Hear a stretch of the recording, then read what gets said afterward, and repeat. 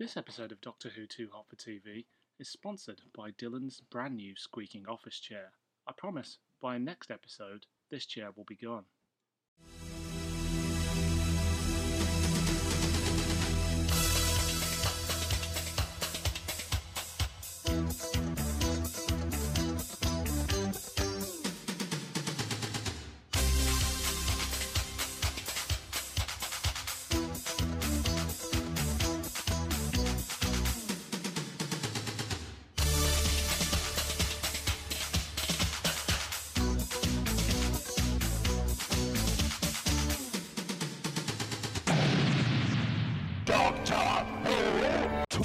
Too hot for TV. Welcome back. It's episode 6 of Doctor Who Too Hot for TV. I'm Dylan. I'm Jack.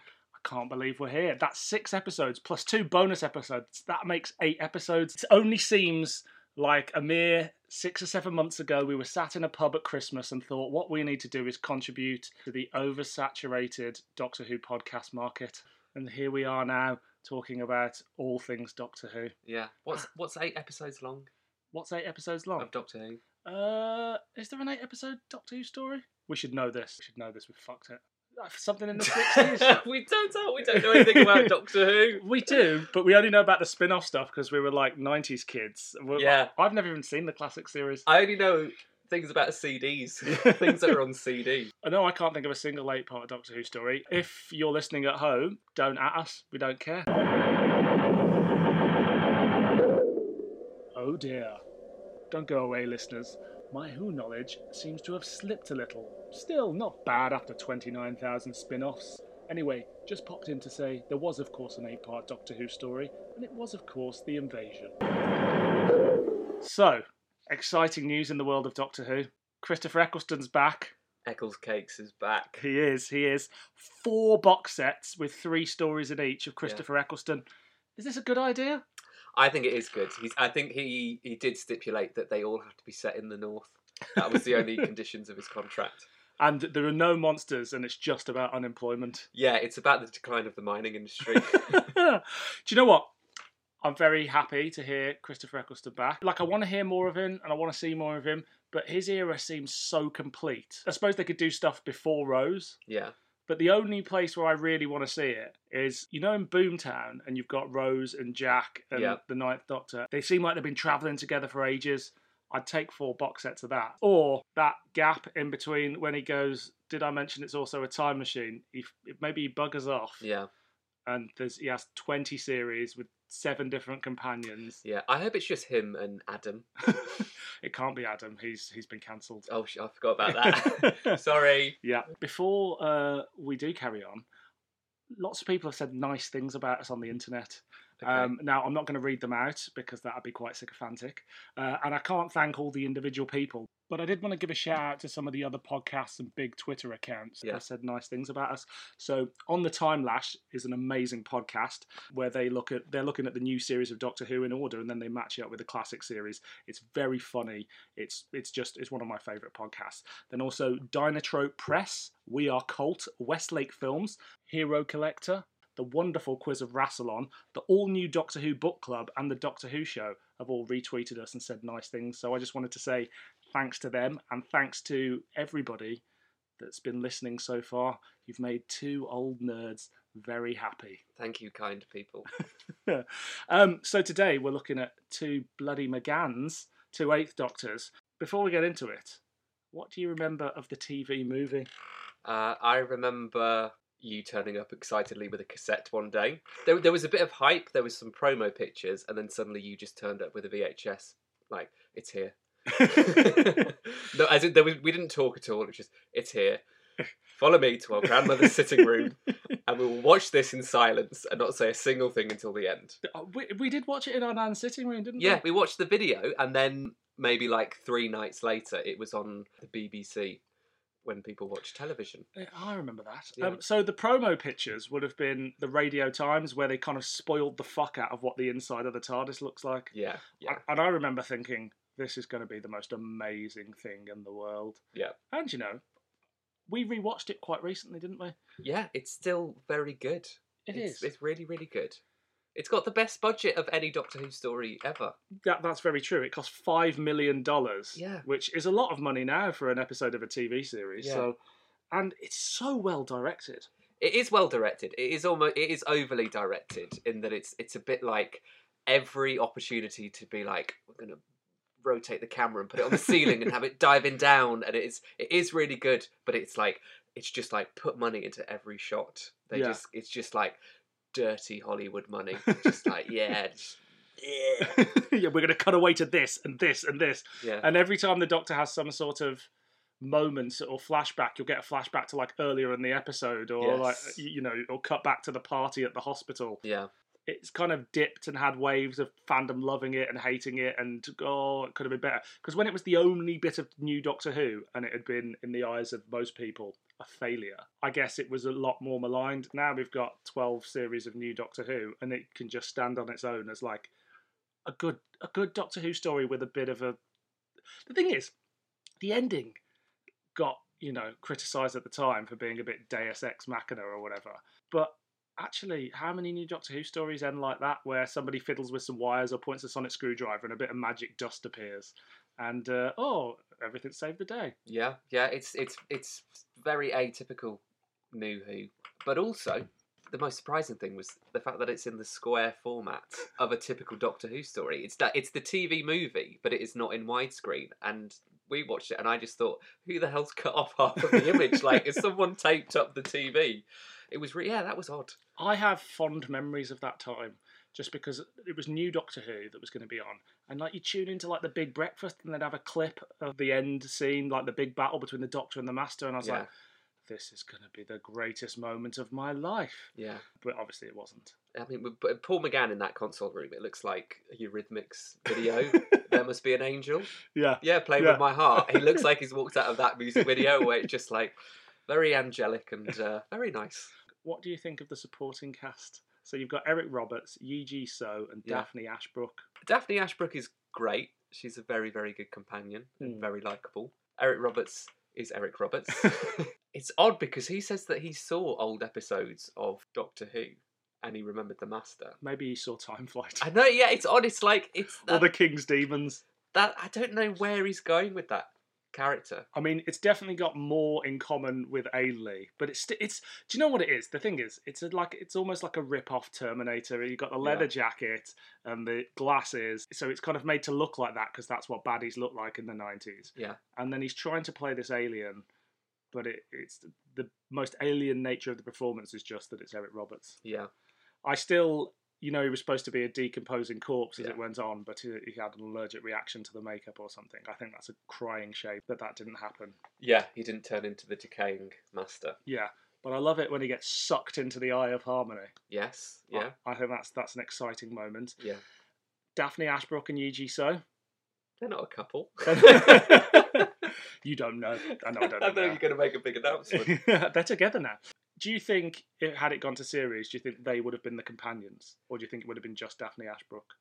I think you could have had one episode where you come back and Chang Li is there. Yeah. And he gets his gang friends to, I don't know, beat up some Daleks. I mean, let's not forget that Chang Li is a mobster. Yes, yeah. He's he might have killed people. No, actually, we don't know he's a mobster. That, to be fair, he's running from a gang. He's hanging out with his mates, but they don't do any shooting, do they? Yeah. No, all he does is he just wants to nick the Doctor's stuff. Yeah. So we don't see him doing anything. He's a street bad. kid, He's probably just comes from a deprived background. But I felt like at the time, the sort of fan press and stuff like that, because I remember reading about this in a magazine a fanzine called Rumours, which was like an A5 photocopied thing, was essentially Gallifrey base, but in print. And it would be like, this is what's probably happening on Doctor Who, in the new Doctor Who. And they said one of the characters will be a gang member, but actually I think that's quite sort of skewed. So in my mind he's always been a gang member, but actually he's not, is he? He's just a kid that's got in some trouble with a gang. Yeah. Well, the last depiction of someone streetwise in Doctor Who was Sophie Aldrin playing Ace, so it's all a bit tenuous. Daphne Ashbrook, do you think she's companion material? Yeah, I think she's very lovely. I was quite stricken with her. She's very nice. She is. Yeah. I guess the only different, you have to get used to the fact that every character pronounces Doctor with an A. Doctor, I have your things. That's the best line in it. Well, had it gone to series, it would have been called Dactor Who. Yes. Which is like that cream you use for thrush, Dactor Core. But anyway, had it gone to series, yeah, would it have been any good? Well, this was... The TV movie is good. Yeah. It's like, it's not bad. And as a pilot... A big budget pilot, though, because they wouldn't have got $5 million an episode, would they? Yeah, as a big pilot, you end up liking the Doctor, and you like Grace, even though he leaves Grace. That's what's odd. Yeah, it is really strange. That if you're going to set it up for a series of TV movies, you'd leave the companion at the end. Surely you'd want to go on. I think it would have been a weird mix of like Sliders and something forgettable like Space Above and Beyond. Yeah. How long do you think it would have lasted? Well, we only know in hindsight that the environment for science fiction on TV was pretty poor in the 90s, so I reckon it would have had one series, and then that would have been it. Yeah, I think so too. Cliffhanger ending to the series, and that would have been it, and then there would have been loads of fan fiction and productions around that cliffhanger. The end of the series where the Doctor finds Ulysses, his father. Yeah. And we have to go through that trudgeon of shit. Yeah, I mean, I'm really glad they left Gallifrey and Law alone in the new series, and they haven't gone into any big major rewrites of the Doctor's origins. I mean, they didn't. They left it to the 70s. What do you think of McGann, specifically just in the movie? Eliminate everything we know from it, and let's just go that 1 hour that essentially he's the Doctor. He's good. He's really, really good. He's a bit like a kind of softly spoken pixie-ish Doctor. That he genuinely doesn't really know what's going on around him, except for his concerns with what's happening to the Earth and the Master. I think it's great, and the biggest shame is that we didn't get to see more of Paul McGann on TV. And that when they did carry him on in other mediums, for about the first comic and the first audio, you get that thing where he knows about someone's personal future and he gives them a pointer, but then that's something that's forgotten. And I thought that was quite a cool little thing to kind of... that the Doctor, all knowing, was actually kind of pushing people on trajectories. And I think you could have this cool thing where you push people on trajectories, and over seasons these people come back and he's placing them all in the right place to kind of do something spectacular. Yeah.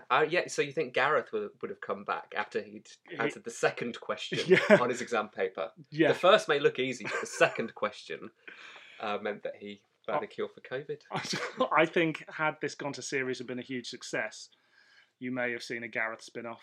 And it would have been called Gareth. Gareth Unbound. I mean, let's not give Big Finish any more ideas. I think they've got the rights to because for ages they didn't have the rights to the TV movie characters apart from the Doctor. But they've used the Roberts Master. So we can't be that far away from having a Doctor and Grace and Chang Lee box set, surely. We need it. Or we can find out what Brian did with the sofa. So today we're looking at the audio The Faith Stealer and the comic book The Flood. Now, usually I do a setup before each one, but these both came out at the same time. So I'm going to tell you about what was going on between August 2004 and March 2005, which is when The Flood was released, with The Faith Stealer being released in September of 2004, so just after the comic strip started. So 90 seconds of the Space Pirates model shots were found. Marco Polo telesnaps had been found, I think, in Waris Hussein's attic and were printed for the first time. And the DVD of Lost in Time was the most exciting thing that happened on the DVD run at that point, because all of those missing episodes were together for the first time instead of spread over several tapes. And it was the first time you got The Day of Armageddon, the Daleks Master Plan episode that was found. You also got, and I don't know why these never took off, the MP3 CD of Power of the Daleks, which was basically a telesnap reconstruction that you could put in your CD-ROM. And then we got the first audio release of a Target book being read, which was The Daleks, read by William Russell. And now they've done nearly all the Targets, so that was kind of the beginning of that reign. So other notable big finishes out included Medicinal Purposes, which was the Sixth Doctor and Evelyn, but also featured Leslie Phillips and an unknown actor named David Tennant. I've heard of him. Yes. He played Casanova. He did play Casanova, and he was in the Quatermass remake. Yes. That was it, and then he disappeared. That's an amazing audio. I've got very fond memories of that, and I revisited a few years ago, and I was like, this is bloody great. Also, they were on the third series of Dalek Empire, From the Dalek Empire? Yeah, it was great. Great series. Gallifrey Season 1 was out. The Harvest had just come out, which introduced Hex as a companion. And one of my favourites, The Juggernauts, where we finally get the return of iconic Doctor Who monster, the Mechanoids. What a time to be a fan. The books had gone bi-monthly by that point, so they alternated between past Doctors and Eighth Doctors, and this was the lead up to the Gallifrey Chronicles, so it included things like Emotional Chemistry, Sometimes Never, Half-Life, The Tomorrow Windows, The Sleep of Reason, The Headstone Memorial, and To the Slaughter. Have you read any of those? I've read them all. Amazing. Yeah. Can you remember much about the run of books at that time?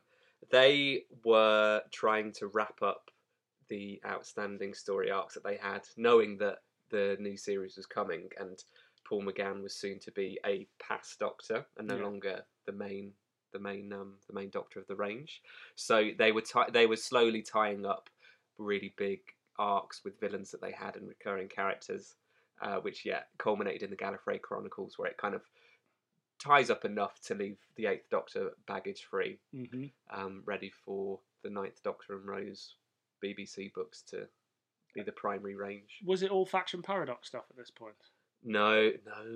That was way before this. They had a thing called the Sabbath arc, where there was this villain called Sabbath, who was essentially like a crap version of the Master, and he had these kind of weird overlord alien people, and so they were wrapping up that. The universe exploded. There was lots of parallel universes, right? And then the Doctor was still amnesiac, so it was all about leading up to the Doctor rediscovering his memories. I know I read the Gallifrey Chronicles, but I think you must have told me exactly what had happened, and I just wanted to read the last Eighth Doctor book, but I don't think I've read any of these. But obviously, the new series was on its way, so during this time, they announced the casting of Camille Cudjoe. Yeah? Cowdery.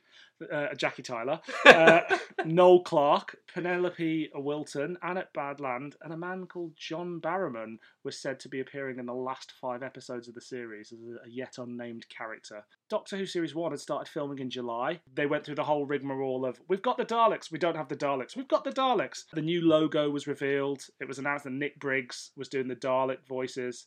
And they announced Doctor Who Confidential. Do you remember Doctor Who Confidential? Yes. I kind of forgot that existed. Do you remember when Doctor Who would be 45 minutes long and then there'd be a 45-minute programme after it about the previous 45 minutes? Do you know what our mother used to call it? What? Doctor Who the Autopsy. That's amazing. And that's exactly what it is. Bring back Doctor Who Confidential, that's what I say. And of course, one of the most exciting moments in my fandom was when the magazine itself regenerated and it went from having staples to like a thick spine, and it was a white cover of the Doctor and Rose with the new logo. And the new sonic screwdriver. And I went into W.H. Smith's in Birmingham, in the city centre, to buy it with my then girlfriend Claire, who laughed at the cover. And the woman at the counter said, there's no need to laugh at that. It's back on the weekend and it's going to be bloody great. That was the Birmingham Doctor Who Mafia that protects any buyers of Doctor Who magazine. They operate behind W.H. Smith's counters. So The Faith Stealer was released in September 2004, as I said. And it was the first story of the second season of the Divergent Universe arc. And it was recorded on the 11th and 12th of June 2004. So this would have been in the last run of audios recorded before Doctor Who started in production again. Too hot for TV. The Doctor, Charlie and Keres arrive via the Interzone at the Multihaven, a sort of bring and buy sale for religions, which promises freedom for all religions. Keres begins to relive the death of his wife Lyda, who he killed as a mercy killing. He is taken in by a peaceful religion, but a new cult, the Lucidians, soon exploit his weakness, using their miraculite, and Keres becomes brainwashed by them. The Doctor and Charlie, meanwhile, are on the track of the TARDIS, which they hear and see take multiple forms.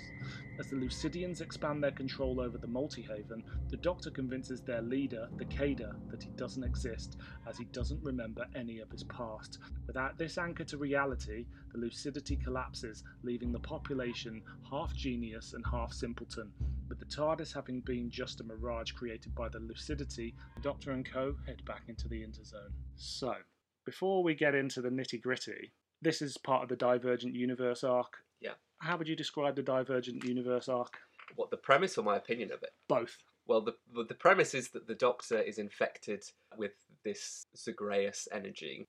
I don't know why that's funny, but it just is. I had a bad case of the Zagreus energy. Yeah, you infected me with your Zagreus energy. And so he has to exile himself to another universe, and Charlie goes with him. And it's meant to be a universe where time doesn't exist, and it has a very big premise.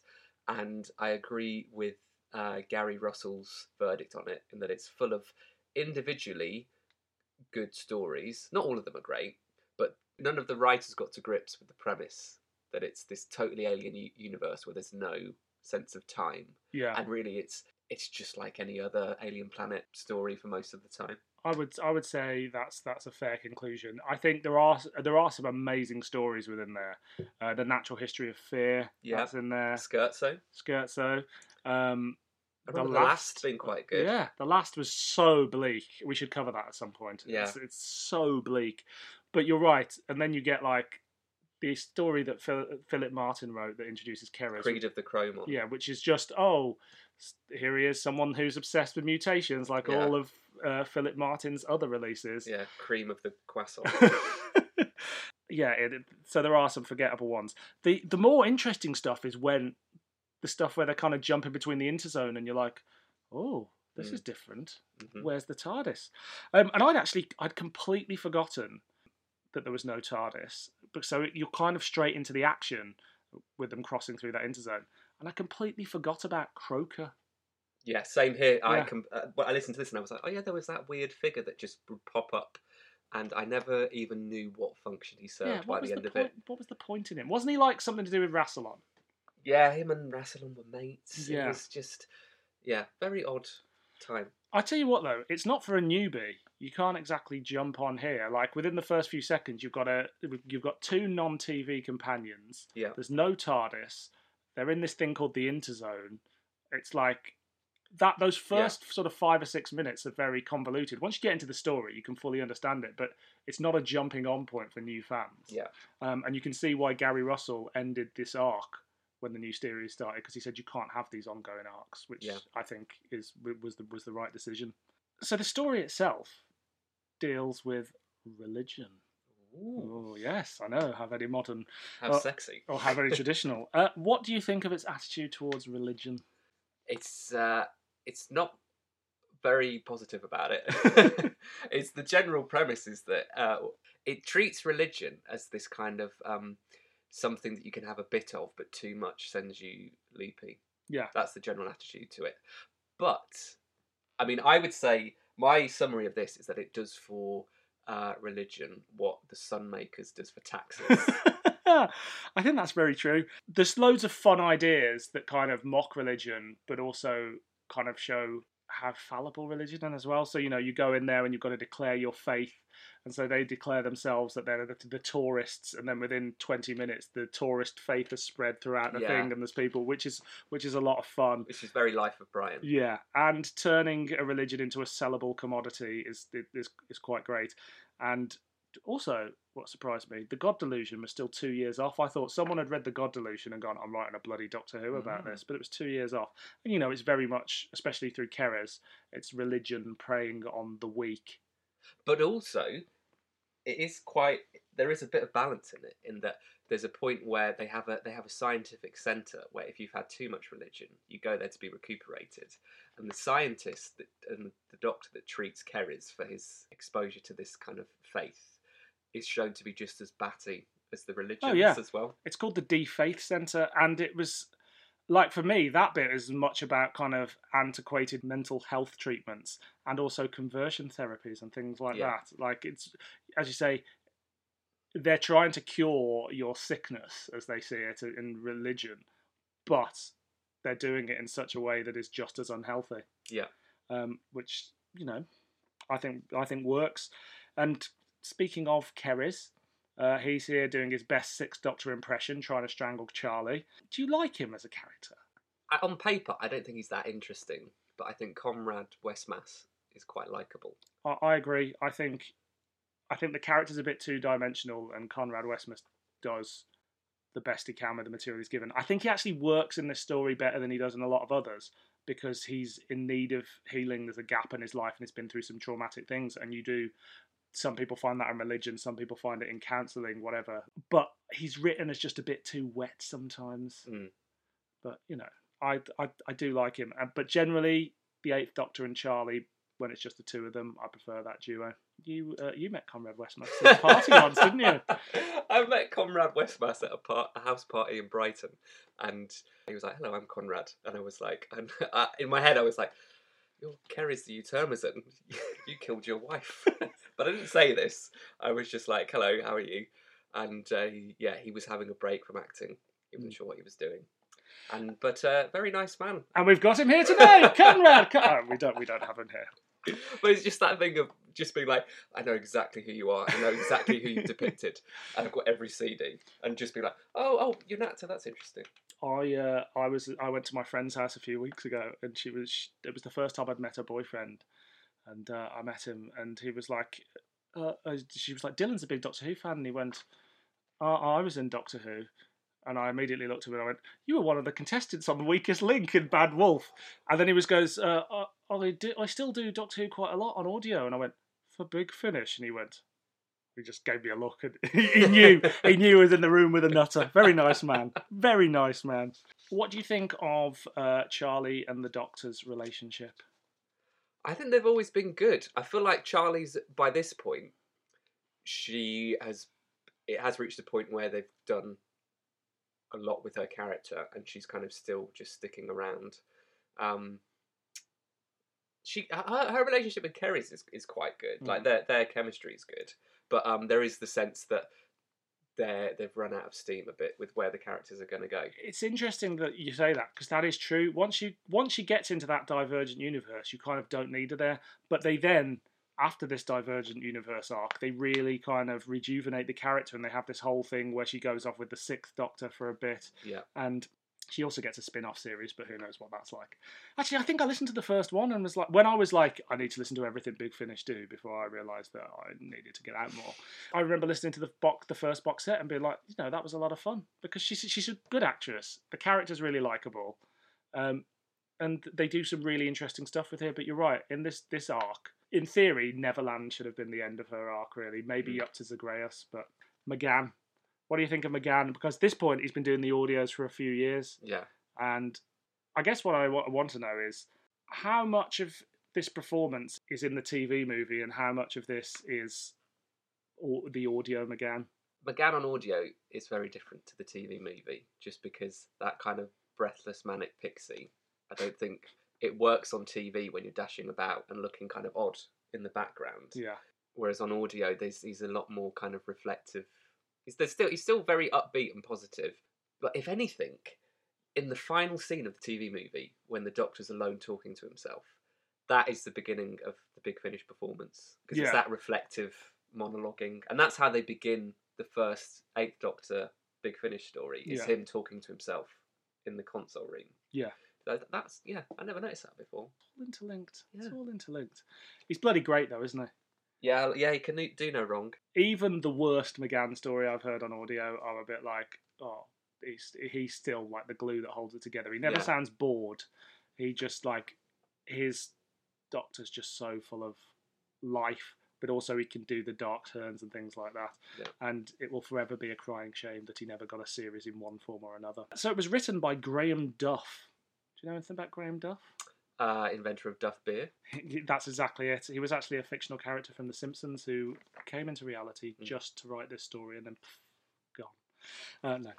Went up the Duff. He's went up the Duff. He's got various minor credits as an actor, including a waiter in Deep Breath. No. Yeah. And a Death Eater in Harry Potter and the Deathly Hallows Part 1 and Part 2. Wow. But he's also wrote and produced a couple of TV shows that some of them are quite well known, some of them not. The Nightmare Worlds of H.G. Wells was the last thing he did. He did one called Hebburn, Ideal, and probably the most famous was Dr. Terrible's House of Horrible, which was a Steve Coogan series. It was kind of a pastiche on Hammer horror films. He also wrote the 3 series of the BBC Radio 4 sci-fi sitcom Nebulous, which starred Mark Gatiss, amongst many other people, as Professor Nebulous. That's interesting, because I listened to this and I thought, I can see this as a Radio 4 play, like some kind of a Discworld style fantasy one-off drama comedy. And and you could easily strip out. It's obvious that he had the idea and then applied it to Doctor Who, which isn't a bad thing. Yeah, it's just and it's got that Radio 4 feel, as in it's a satire about religion without any of the kind of monsters and things that you get with typical Doctor Who. Yeah. Do you think it's a successful script? I liked it. So I enjoyed it. I think it's very funny. I think the world building is really rich. The dialogue, because it's so funny a lot of the time, doesn't feel like exposition. It gets away with it. There's that one scene where they go into a room where there's like an eternal prayer being sung, a bit like in the Rings of Akatan, and the Doctor goes, "Oh, it's a deity and ditty in one in one." My favourite line was one of the disciples of the Church of Lucidity sees that it's all just a big con, and she goes, "I'm through with following leaders. Tell me what you need, and I'll do anything you say." I love that gag. The Doctor talks the villain out of existence, which is quite a generic end to the story.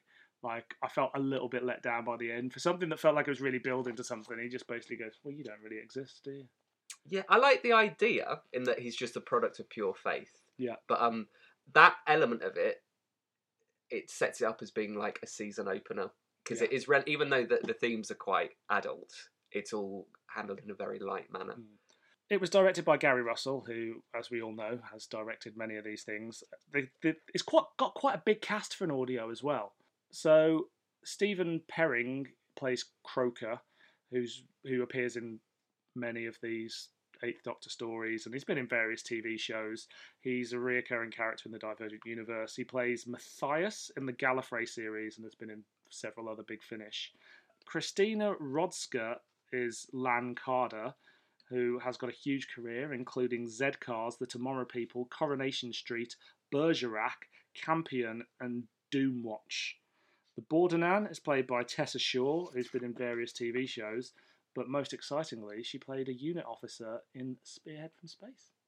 Really? Which I can only assume is the radar officer at the beginning, because that's the only woman other than Liz Shaw I can remember in that programme. Yeah, they're really sweaty in that scene. And as we record this, we're very sweaty too, because it's very hot. There's also Bishop Parash, played by Ifan Hugh Daffyd. And it's just nice to hear a Welsh voice in Doctor Who pre-2005, isn't it? Well, that was what I was going to raise, is the fact that the premise of this series is it's an entirely alien, different universe, and then a fucking Welsh guy turns up. So it's like, the writers obviously weren't sticking to the premise that closely. Yeah. But the universe is full of cockneys, so, you know, what's it matter? He also did a Benny audio. He had a huge career. He was in Sherlock. He was in Gavin and Stacey, playing Neil the father. And yeah, he was... great. I like his character was because when a Welsh person shows up, they're always the jovial, fun guy, aren't they? Also, this isn't the first time people have heard it, but I forgot about the theme tune.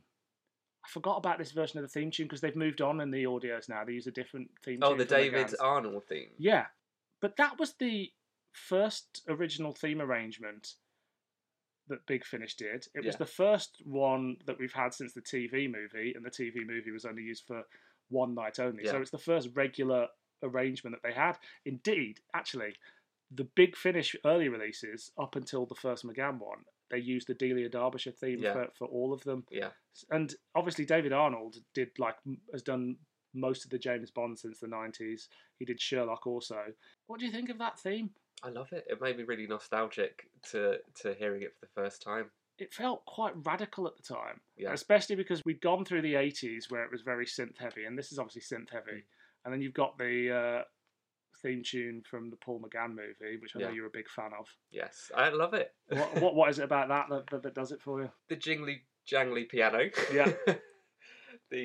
It's just great. It's just like it just says fuck it. It's Doctor Who. It's so uplifting. It's like the happiest version of the theme tune. It's like I want to go down the street waving a Doctor Who flag, going, I fucking love Doctor Who playing that. I feel like I'm graduating and getting a diploma every time I listen to it. But the David Arnold version is kind of like you can see he's tried to go back to the mysterious kind of 60s, 70s thing, but do it in a modern way. A bit like the most recent Jodie Whittaker theme. Yes. I mean, what I like about this theme is that, this is going to sound odd, but it's a really, really visual theme. I listened to it, and I, even when I first heard it as like a teenager, I thought you can almost see the title sequence that goes with this, because it uses really strange sound effects that almost are visual, like the sound of things passing by and exploding and crashing together, which is a really inventive approach to having an audio only version of the theme. Yeah, it feels quite fresh, and it feels timeless in a way that other Doctor Who themes don't, I think. Like, it's aged really well. Yeah, it doesn't sound out of place now. Like, as much as I love the McCoy one, and it's my favourite, it has aged badly. Yes. I mean, people didn't like it at the time. The Band-Aid kazoo. Is there anything else you want to say? Sum it up. If you could just sum it up. Religion. times 2. Religion times 2 / funny. Is it a clanger or a banger? I think it's a banger. I think it's a moderate banger, is the best way I would describe it. It's not an all-out, like, let's shoot the club up good. But also, as a season opener. As a season opener, I think you're intrigued. Yeah. But I also think it probably doesn't do anything big enough as a season opener. Yeah. So I would like a bit more of a twist, or a bit, but it's solid. Solid. Too hot for TV. The Doctor and Destry arrive in present-day Camden Market to find the local residents suffering severe mental burnout, and soon discover Cybermen stalking the area. The Doctor's associates at MI6 come to their aid and rescue the Doctor, but the cyber invasion force quickly descends upon the Earth. After infiltrating MI6, the Cybermen unleash the Flood, a form of rain that can induce severe emotional stimulation that drives its victims to insanity. This forces them to beg for cyber conversion and to be removed of all emotion. The Doctor and Destry are taken prisoners aboard the Cybermen's time machine, where the Doctor offers the secrets of his genetic code as a bargain to leave the Earth in peace. The Doctor offers this information by sacrificing a regeneration through exposure to the core of the Cybermen's time machine, a fragment of the space-time vortex. When the Cybermen reveal their plan to betray the Doctor throws himself into the vortex and absorbs the energy within the machine, using it to destroy the cyber invasion fleet. The Doctor is tempted by the infinite power of the vortex, but gives up the opportunity to save his companion. The Doctor and Destry arrive back on the Earth, ready to begin a new adventure. Bloody good, this, isn't it? It's great. It is. Before we get into the details of the Flood, you read the 8th Doctor comics as they came out, right? From The Glorious Dead onwards, take that back. The story before The Glorious Dead, where it's robots in an insane asylum, the autonomy bug. Okay. From the autonomy bug onwards, I read the comic strip, and then I went back and read them from the beginning. What do you think of that era of Doctor Who? Along with Big Finish, it is partly my era of Doctor Who. It was the contemporary, ongoing version of Doctor Who that I was properly following and really into. I'm exactly the same. I read all of the comic strips as they came out in the magazine, and I can barely remember a fucking thing about them. The ones I remember are the one where the Daleks, the good Daleks from Evil of the Daleks, show up. Yeah, Children of the Revolution. Children of the Revolution. The one with the Celestial Toymaker. That was the first story ever. Was it? The first Paul McGann story was the Celestial Toymaker. The one where he briefly regenerates into Nick Briggs. Yeah. And then the Flood. And those are the ones that stick out for me. I know I've read them all, without a doubt. Do you not remember the Master in The Glorious Dead? That vaguely rings a bell. Do you know why? Partly why I got into the one comic strip. Why? Was because you were raving to me when we were kids about how good The Glorious Dead was. Wow, and I've erased that.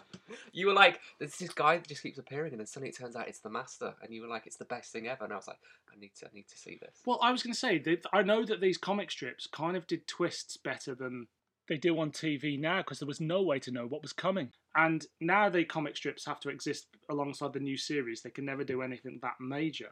Yeah. But as you said, at the time, it was, this is almost like our current Doctor Who. So I remember when I buy the magazine, I would go straight to I'd read the Gallifrey Guardian, and I'd go straight to the comic strip, but I would never flick forward because I didn't want to get spoiled by and the cliffhangers. They had some absolute belters. Yeah. Including this one in The Flood, especially the first episode. So in my mind, this is one of the most iconic comic strips there is. I remember lapping it up at the time. Like, the things I remember from it, I remember the Cybermen showing up at the end of episode 1, the Doctor becoming one with the time vortex and that glorious red thing. I remember the Lawrence Llewellyn-Bowen gag where someone compares him to the guy from Changing Rooms and thinking, God, that's so witty. And because you didn't get references like that in Doctor Who, you didn't. And it kind of felt like the first finale, before we knew what a Doctor Who finale could be like. We expect that in the new series, but it's fucking there. Like several months before the new series started. Yeah. It feels very Russell T Davies, doesn't it? It does, but it's also, they did a lot of Invasion Earth type stories in the comic strip, and if anything, it feels a lot darker than a Russell T Davies Invasion Earth story. It feels, if anything, closer to something like Dark Water and Death in Heaven. But do you know why it felt so Russell T Davies to me was, it's set in modern Earth, but it's not set in a Doctor Who modern Earth. It's set in fucking Camden Market. Yeah. You know, Destry says the word bitches. There's pubs. When did you haven't seen pubs in Doctor Who since the Pertwee era? Yeah. And that's only because they couldn't get Nick Courtney out of the pub. There is a great scene where the Doctor and all of his team are sitting just around a pub table chatting, and then the Cybermen walk in. Like, why aren't there scenes like that in Doctor Who on TV? But there are, if you look at Army of Ghosts, all of a sudden you see those sort of things happen. Like, I know RTD said he didn't know how he could work the Cybermen until he'd read The Flood. Right. And there's even 3 real life news reporters in it.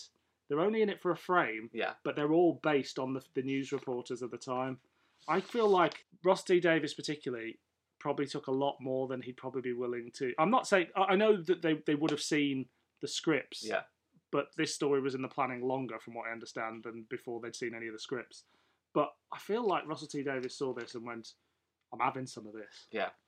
In the way that I wasn't expecting. Yeah, and it's also an incredibly optimistic end for what is one of the darkest stories in the strip. It has a really, really happy, upbeat ending. Yeah, I see some other Doctor Who influences from the new series. Maybe they're coincidental. You've got this Emily Rice character who only really appears, who works for MI6, who is basically Osgood. Mm-hmm. You've got time-travelling Cybermen, which are kind of very Chibnall at the end of Series 12. And actually, I think the Doctor as a god is managed much better than in Last of the Time Lords, where the same thing happens again. Yeah. And at the end, they do the Doctor seeing all his old mates almost, Oh yeah, they have a montage of significant people from the Eighth Doctor's life. So you get Izzy, the original companion of the comic strips for the Eighth Doctor. You get Grace and some other guy who's less memorable. How much of the Eighth Doctor in this is informed by the audios and vice versa? It's very hard to judge it because it's a comic strip. But I can see. I mean, the Doctor gets tied up and shackled like he did in the TV movie. Yeah. By the end of this, so you can kind of see the same thing there. Yeah. He's put over the time vortex, kind of the same as the Eye of Harmony. Yeah. It's quite a good mirror to how it began. Destry, she's an interesting character, isn't she? She's not the most likable of companions. She's an alien, right? Yeah, she's meant to be like a royal daughter. Was she humanoid and got trapped inside the body of a talking fish? The character arc of Destry is that the original companion Izzy meets Destry, who is an amphibious fish woman. And they swap bodies, and Izzy's body is destroyed. Oh, yeah. And so Izzy becomes a fish woman, and it becomes a very traumatic and angsty storyline, a very good storyline about her trying to accept herself. There is a lesbian subtext of her becoming more comfortable with herself. Yeah. But they eventually discovered that Destry is still alive in the body of Izzy because they've managed to recreate her body somehow in that way. And then finally they swap back, and then Izzy is back in her human body and is like, I'm going to go back home because actually my life wasn't that bad. Yeah. And she's comfortable with her sexuality.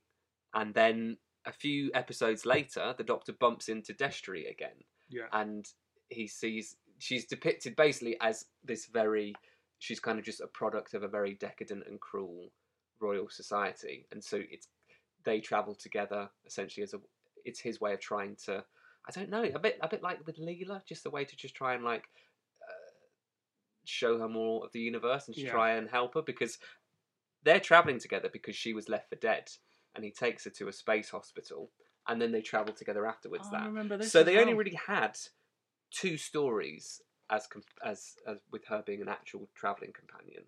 But it's a great arc for like 2 companions. Like if this was on TV, people would be saying that's the best character arc for a companion there was. But she's racist. Yeah, She's racist to a Chinese man in it, which is, and like it plays into the plot. It's not just there for the sake of it, but it's also kind of showing how an alien person who doesn't understand Earth culture might, potentially be accidentally racist almost. There's a brilliant line when they arrive, which kind of plays into her being a racist later on, where the Doctor goes, "Just make sure you keep your hologram disguise on, Destry. Human beings are usually very nice as individuals, but they can get a little xenophobic in large groups. The old basic tribal responses kick in," which, kind of plays into that kind of slightly racist moment. But beyond that, that also plays into something the Cybermen say later on, where they go, "We have chosen this era carefully. Earth is already in a state of heightened emotional turmoil. Collective anxieties have never been greater." I mean, what's changed? It's only it's a documentary. The Cybermen. The Cybermen. What do you think of their design? I always liked them, and it was a big moment because it was a dramatic redesign, and I thought they were good. They're very their hips do not lie. Their hips have no emotion. They're ganglion alien. Yeah. And I definitely prefer them to the Cybersmen that we get. Yeah. The Moffat era ones are my favourite of the new series ones. But also because it's a comic, they can make the Cybermen look utterly kind of, I know they're supposed to evolve from humans, but this is supposed to be them in the future, so it's their furthest evolution. So of course they wouldn't, although they keep their basic humanoid shape. Yeah. It actually goes a bit further than that. It's saying, there's not bones in the legs or something like that. It's like, it's probably more in line with the Cybersmen, where it's a brain that's been kind of upgraded. I like the way they can create these shapes and things with their fingers. It's a bit T-1000 from Terminator 2, and they use that to kind of convert people.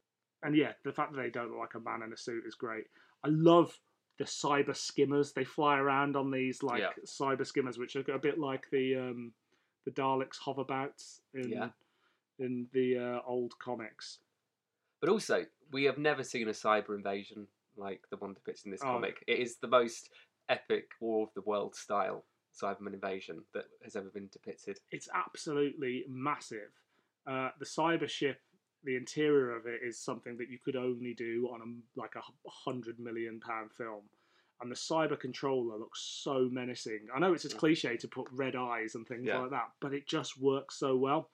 But the biggest thing that they do is the way the flood works. It kind of encourages all these negative emotions that people can't handle. So they make it so people want to be converted. Yeah.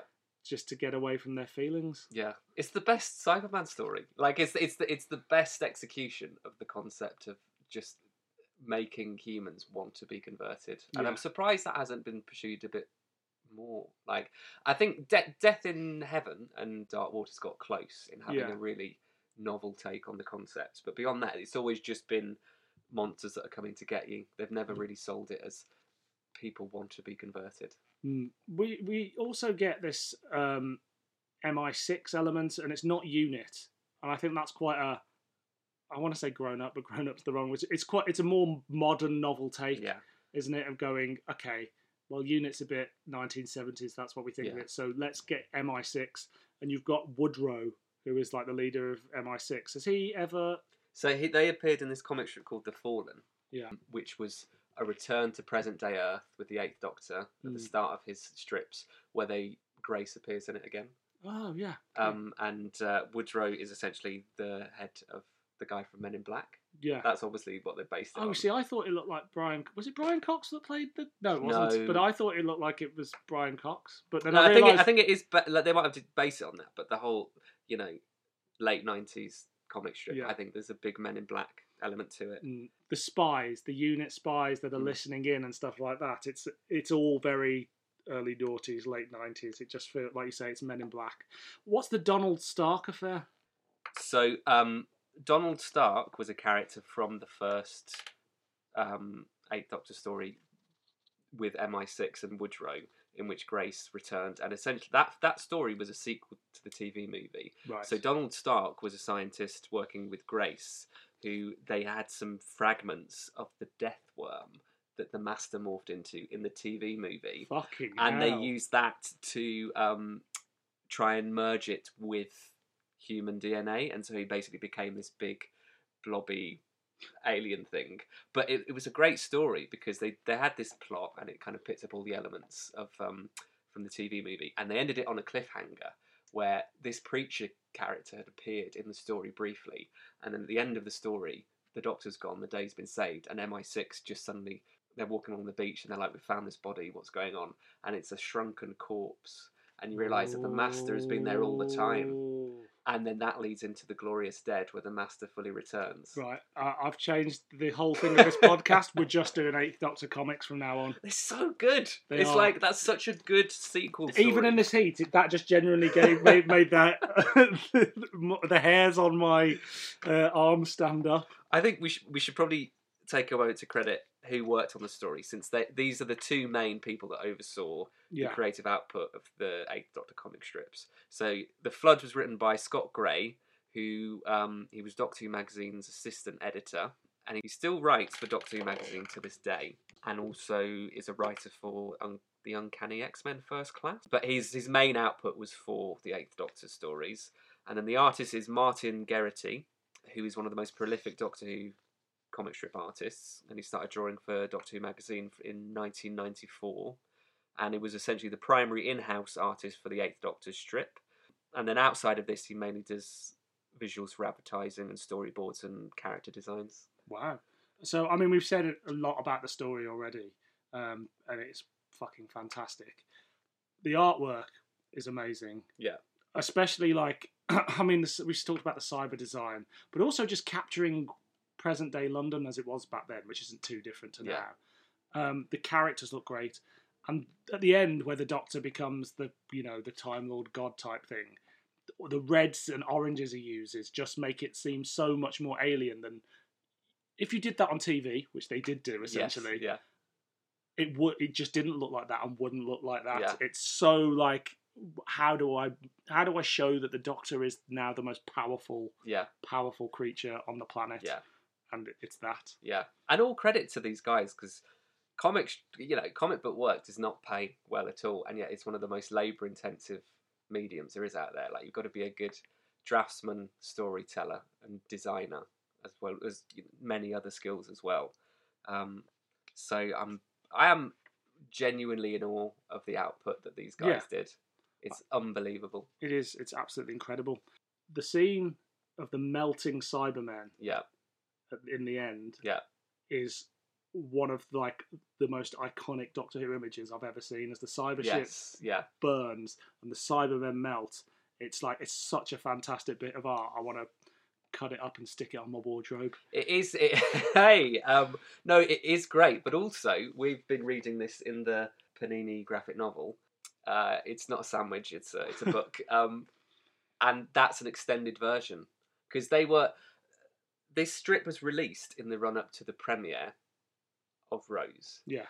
The air date was not fixed, so they were having to assemble this story with the knowledge that either they might have had to have cut it short or extended it based on where the transmission date was coming. Oh, wow. Which is amazing, because it's such a good story. And just to think that you couldn't see them taking any bit out of it. It's like a perfect 6-parter. 8-parter. It's an 8-parter, but like, as in just like in terms of TV Doctor Who. Yeah. For the Panini graphic novel, they extended the scenes of the Cybermen melting. Really? So there's maybe an extra 2 pages. I'm glad they fucking did, because it looks great. Melt more Cybermen. Yes. Well, hashtag melt more Cybermen. Yeah. It's so good that I feel like, I know they don't really do this anymore, but when Doctor Who came back, they adapted Jubilee, and bits of spare parts were used in Rise of the Cybermen, and for a very short time, Moffat wanted to do Human Nature. They did Human Nature.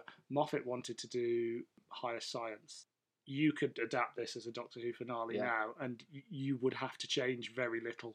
Like, you'd obviously have to flesh it out and make it work for TV, but it's just... I'd say it's one of the best invasion of Earth stories across all of Doctor Who. I completely agree. So we need to talk a little bit about the end. You know, they dispatch the Cybermen, they land in this beautiful field, and the Doctor and Destry walk off into the sunset. And also, the Doctor says he needs something in leather, which is obviously a joke about... Cows. Well, He's in a field of cows. It's a joke about cows. Yeah. It's a joke about Eccleston wearing leather. Yeah. But actually, retrospectively, the next costume that the Eighth Doctor gets is that blue leather sort of coat for the Dark Eyes box set. Yeah. Well, how do we know that Dark Eyes doesn't take place before? It definitely takes place after it. Look at the way he's dressed. Oh, yeah. Okay. I think the McGann audios and comic strips, you can kind of... Yeah, you can merge the timeline of them. You can merge them. The books less so. Yeah. But, you know, that the books weren't really so you were consuming all the Eighth Doctor stuff pretty much. Yeah. But whereas I was comics and audio, so I say screw those books. Yeah. Screw all the hard work that those people did. No, at some point we'll probably cover a book, I imagine. But it wasn't always supposed to end like that, was it? No. Because a man named Russell T Davies said, "Do you want to do the official regeneration into the Ninth Doctor?" Dun dun dun. But they didn't do it, did they? They didn't do it, partly because of branding reasons. So they were given the stipulation that Christopher Eccleston had to appear in the comic strip alongside Rose. Yep. So they were promoting the new series, which is the Doctor and Rose. So as a brand, they just have to be together. They also couldn't show Christopher Eccleston in the strip before Rose was transmitted. So they proposed one alternative ending in which Eighth Doctor is ravaged by the energies of the time vortex, very similar to how Christopher Eccleston does end up regenerating, which is weird. So in the TARDIS, the Doctor says goodbye to Destry and he regenerates, and the final panel is of an unconscious Christopher Eccleston. Russell T Davies vetoed that just because it didn't meet the guidelines of what they were proposing. They tried to work around it, so they had suggestions of, well, either they could start the regeneration and not finish it, but they felt that was just too much of an unsatisfying... It's a big cliffhanger. Yeah. And it kind of leaves Destry just kind of with a big question mark over as to how it ends. It was just considered too much of a cliffhanger rather than an ending. So Russell T Davies suggested one alternative idea, which would be that the Doctor starts to regenerate but doesn't finish, and so you could have maybe a quick story to tie up Destry's arc and just have a Doctor that isn't fixed and he's just kind of glowing with energy for the whole period. But they all felt it was all just a bit forced, and so they just thought we'll give up the opportunity to depict the regeneration. And I think it was a wise move, because I actually really like the ending to this story. Yeah, I think it is. I think as fans, we desperately want these things closed off. Yeah. But actually, I think what we got, albeit 12 years later or whatever, with The Night of the Doctor, was a much better, and even though we would all like a fucking mini-series, a much better conclusion was actually seeing him regenerate. I mean, I'm sure they would have ignored the comic strip, but and they said it was unfair to Destry as well, right? Well, yeah, because they did devote a big chunk of the story to Izzy, then Destry, and I would have liked to have seen where they would have taken it, because they were really good writers. Like, they really cared about the characters. It wasn't just, they could have just done filler. They didn't have to be this good in terms of the comic. They could have done like, okay, we're going to do a first Doctor strip one week and like third Doctor this week, and just do greatest hits, nostalgia pieces. But they really honour the characters that they've been developing over the last, I mean, how many years in between the TV movie? We're talking like 10 years, 9-10 years. Yeah.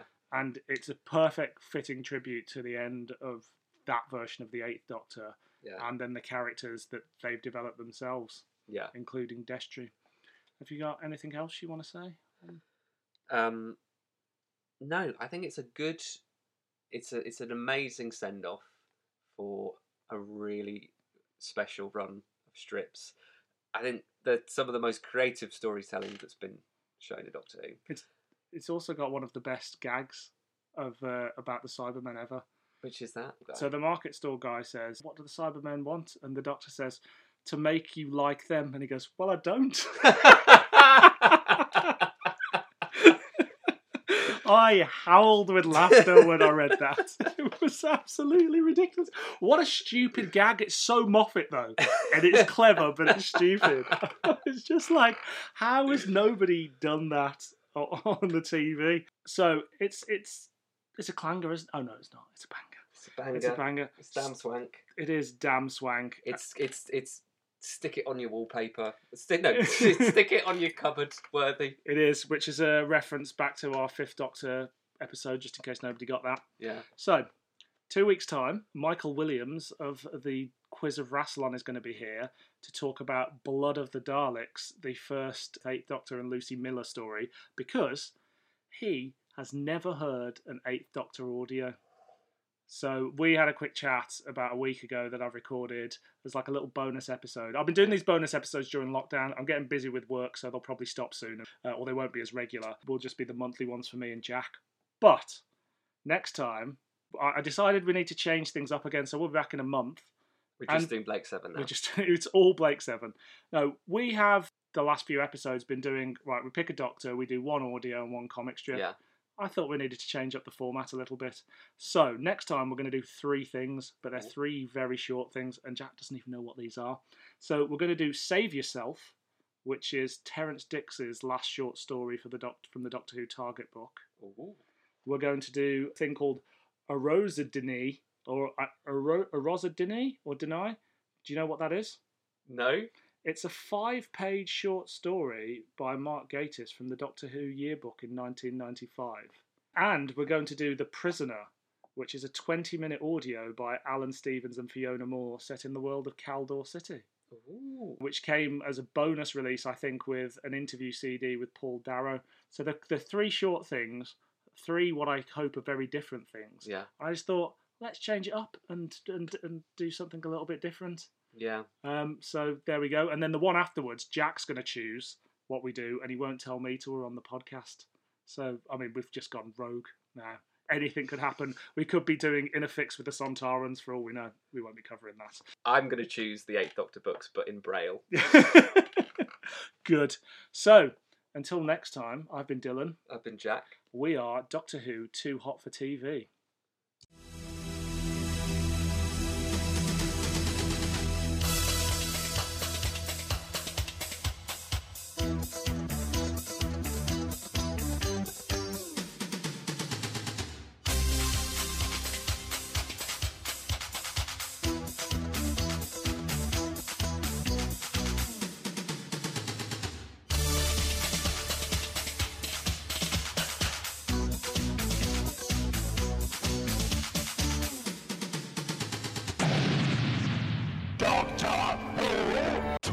Too hot for TV.